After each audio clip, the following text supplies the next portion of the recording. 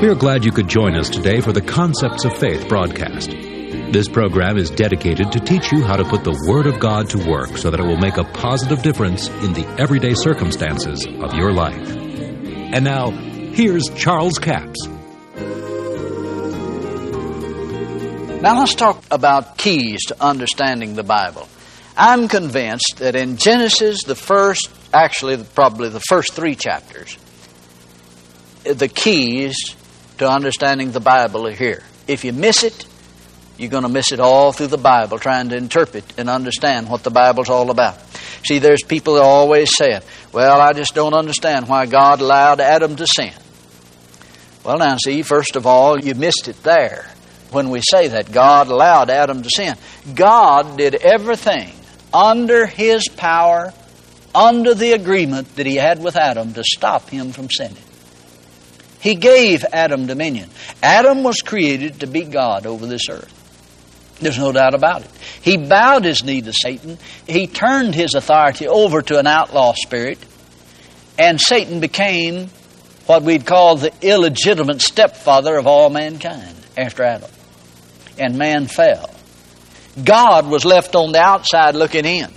What is God going to do? Somebody said, well, why didn't He just wipe Adam out and make him another man out of the dust of the ground? Well, He couldn't do that. He had the power to do it, but He couldn't do it because of His Word, because He'd already said, I've given man dominion. Now, you remember we talked about the fact that Adam had the right of choice as well as the ability of choice. Now, this is one of the keys to understanding things that happen throughout the whole Bible, is that God gave man the ability of choice and the right to choice. He has the right to choose his destiny. Angels did not have that right. When they stepped in and made a choice beyond their rights, it was curtains for them, and there is no salvation for angels.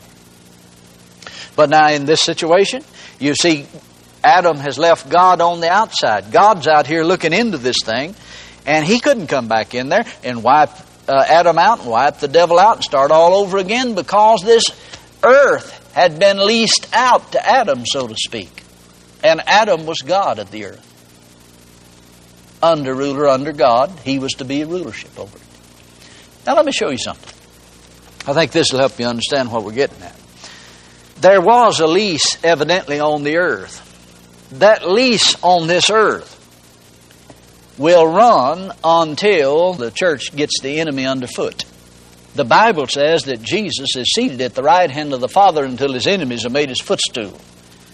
Well, now, theoretically, that lease would run for somewhere probably 6,000 years.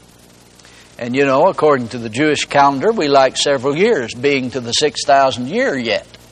I know according to our calendar, we're already there. But you see, according to the Jewish calendar, we're not there yet. We like I think it's maybe 200 years being there yet. But it's not limited to a certain day. It's limited to the time, and frankly, I believe that I'm just giving you some things off the cuff now. That this may not be exactly gospel. I'm giving you something that I've been considering looking into, and you can do what you want to with it.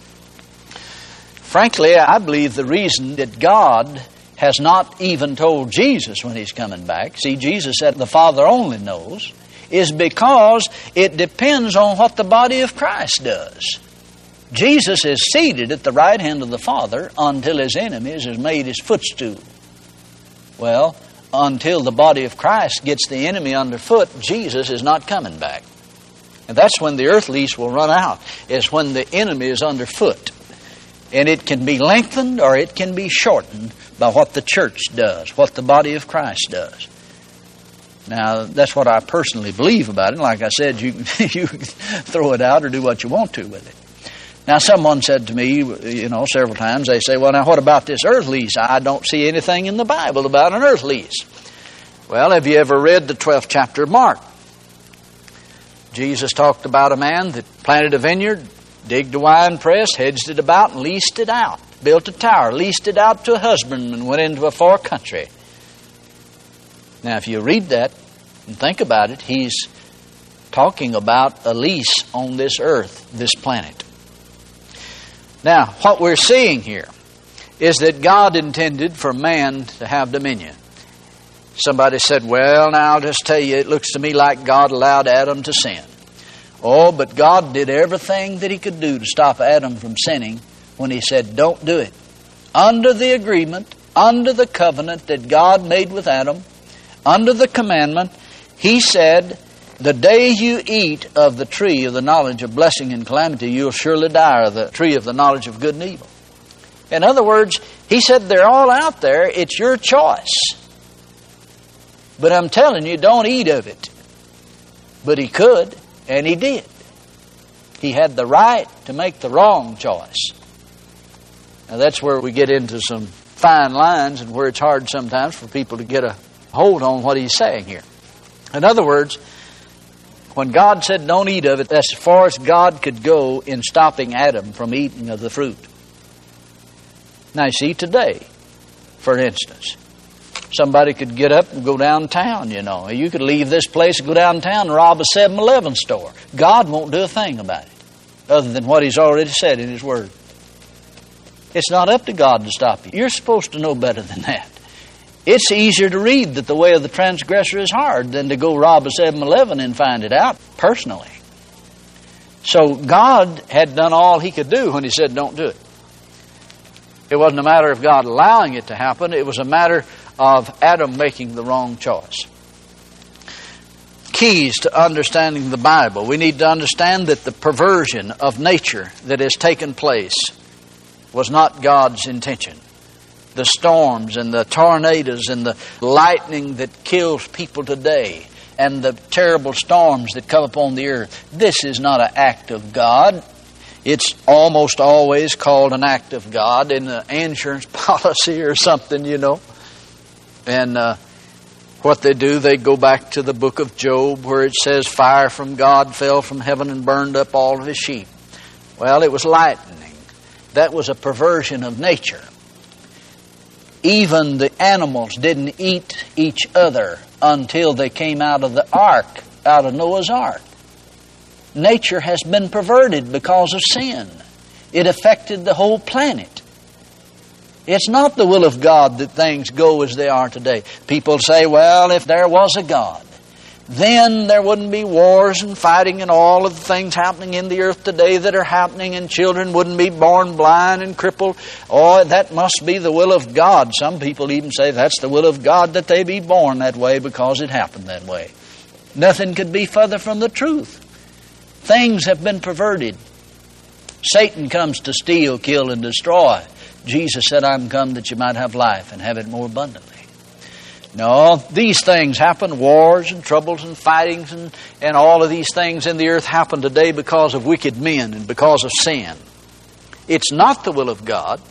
It's not God's direction for this to happen, but it's God's will that we, the body of Christ, you as a believer, change the situation around your house and around your part of the country that you live in. We have dominion in the earth. God gave us dominion. Now you see, Adam sold it out to Satan, but it came back when Jesus defeated Satan. The Bible says He spoiled principalities and powers and made a show of them openly, triumphing over them in it. He stripped him of his authority that he got from Adam. In the 28th chapter of Matthew, He stood there and He said, all power is given to me both in heaven and earth. Then He said, now you go in my name and you cast out demons. You speak with new tongues. You lay hands on the sick and you recover. In other words, have dominion. You're the one with the authority now. I remember I used to read that verse of Scripture. And I would say, well, you know, if He had all authority, why does He want me to go? Why does He want me to do it? If you got all the authority, why are you sending me? Well, He delegated that authority, you see, back to the body of Christ. Now, Adam lived 900-something years. It took the devil 900 years to teach him how to die. You see, God wanted him to live eternally. And God drove him out of the garden for Adam's own good, because Adam could have eaten of the tree of life and lived forever after he sinned. Now, that's something most people never understood, but if you read the Scriptures there, you'll find out that God said, let's get him out of the garden, lest he stretch forth his hand and eat of the tree of life and live forever. Have you ever thought of what would have happened if Adam had have eaten of the tree of life after he sinned? He had invited the curse, sickness and disease had come. Then he would have lived forever with all of the diabolical diseases and cancer and all of the horrible things that can come upon mankind through the curse would have been upon him, and he couldn't have been delivered from it, and he would have never died. It would have been hell on earth. So the curse came when he ate of the fruit. When he disobeyed God, he broke God's word. But thank God Jesus came to deliver us. Death is not of God. Spiritual death is not of God. Physical death is not of God. It is of the devil. It came with the devil, and it'll leave with the devil. You know, that ought to tell us something. That God's not involved in it. God wants you alive. God wants you well. God wants you to have dominion in this life and over the situation and the circumstances in your life. God bless you. We do appreciate you joining us for the Concepts of Faith broadcast today. Now, before I leave the broadcast, I want to remind you that all this week we have CD offer number 7237, The Dominion Principle. 2 CDs for $15 plus $4 postage and handling, total of $19. In this series, I deal with the fact that when you plant a seed in the ground, that seed has dominion over the soil. The soil does not decide what to raise. The seed determines what is raised. And you see, the Word of God, in the parable of the sower, Jesus said, the sower soweth the Word. Now what Jesus did, he took natural things and showed you how spiritual things work, because the laws that govern the spirit world have been extended into the earth, and if you can understand how to raise a garden, you can operate in the principles of the kingdom and walk in faith and dominion on this planet. Jesus had dominion, first of all, because he had a physical flesh, blood, and bone body, which gave him authority here. And then he spoke the word of God that his Father said. He said, I speak only those things which I hear my Father say. If you keep God's word in your mouth, it will produce after its kind. You know, day and night, cold and heat, as long as the earth remaineth, seed time and harvest shall never cease.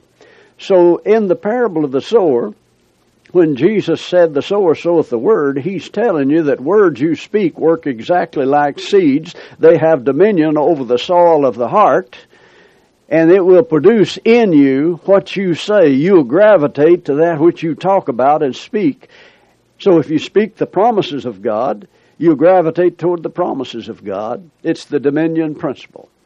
Offer number 7237. 2 CDs for $15 plus $4 postage and handling. Total of $19. We have a toll-free order line, 1-877-396-9400. 1-877-396-9400. Until tomorrow, this is Charles Capps reminding you that the enemy is defeated, God is exalted, and Jesus is coming soon. To order the product offered today, call 1-877-396-9400 or write Charles Capps, P.O. Box 69, England, Arkansas, 72046. A complete list of CDs, books, and DVDs are available online at charlescapps.com. Through the website, you can listen to this radio program again and subscribe to our podcast. This broadcast is sponsored by Charles Capps Ministries and our listeners in this area.